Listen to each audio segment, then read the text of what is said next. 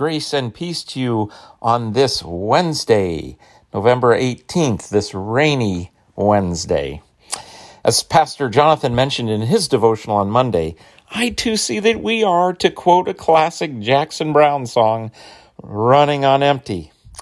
The new round of restrictions resulting from the dramatic increase in COVID cases has hit us hard, and now we can't sing in church, or our worship bands can't meet or play. And our small social gatherings have even been more curtailed, and certainly our Thanksgiving celebrations as well. And moreover, although vaccine news is encouraging, that help does seem pretty far off. And yeah, we're indeed all running a bit on empty. But here's some good news. Running on empty is part of our walk with Christ. I mean, we have these times. Now, wait a minute. Why is this good news? Well, whether caused by loss of someone near or dear to us, heartbreak, bad news, conflict, a diagnosis, health problems or concerns, or just simply the Northwest winter, times of emptiness and being tired are part of the journey. Paul says in 2 Corinthians something pretty amazing.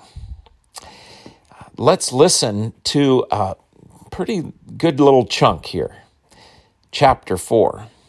He says, "But we have this treasure in clay jars." Now, when Paul says treasure, he means we know who God is. We know God's grace and mercy. We know God's face as we look at Christ. So we have that treasure in clay jars, so that it may be made clear that this extraordinary power belongs to God and does not come from us. We are indeed afflicted in every way, but we're not crushed. Perplexed, but not driven to despair. Persecuted, but not forsaken. Struck down, but not destroyed. Always carrying in the body the death of Jesus, so that the life of Jesus may also be made visible in our bodies. Why is this good news? Well, first, we don't have to feel bad about feeling bad.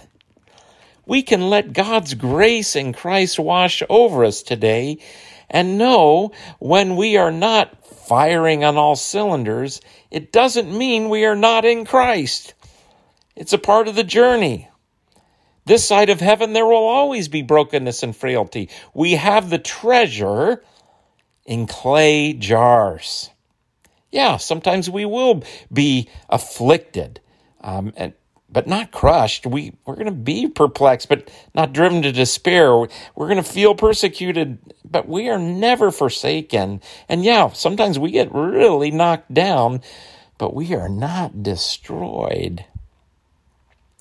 Indeed, times of emptiness are part of the journey. We don't have to feel bad about feeling bad. It shows us then, secondly, that our times of emptiness are moments and opportunities to see that the transcendent power, our faith, the gospel, that power does not belong to us. It belongs to God.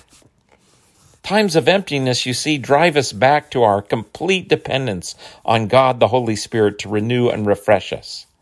Finally, and perhaps most importantly, this word from Paul is good news because there is the promise that although brokenness and death are real and part of the journey and part of our everyday, so too is the resurrection and the power of God. God brings new life out of crisis. We have hope in the midst of our empty times because we know what God did when Jesus was put in that tomb. God brings life out of death. We still worship, folks, and we still will worship, whether in the sanctuary, even though we can't sing now in the sanctuary, the gathering place, our car, our home, wherever. We still worship. As I recall the Jackson Browne song, it's kind of sad because he doesn't know where he's headed. But brothers and sisters in Christ, we do. The cherry on top of what Paul says is in verse 14. So we do not lose heart. Even though our outer nature is wasting away, our inner nature is being renewed day by day. COVID-19 and our emptiness and weariness, our outer nature is breaking down, but our inner nature is being renewed day by day because we know that we are God's beloved, and God in Christ will never relinquish his grip on us, especially when we are running on empty. These times of emptiness, God will use to bring new life. So maybe, no maybe about it, for sure, with this promise, we can keep on keeping on and know that even though there's Friday, Sunday is coming.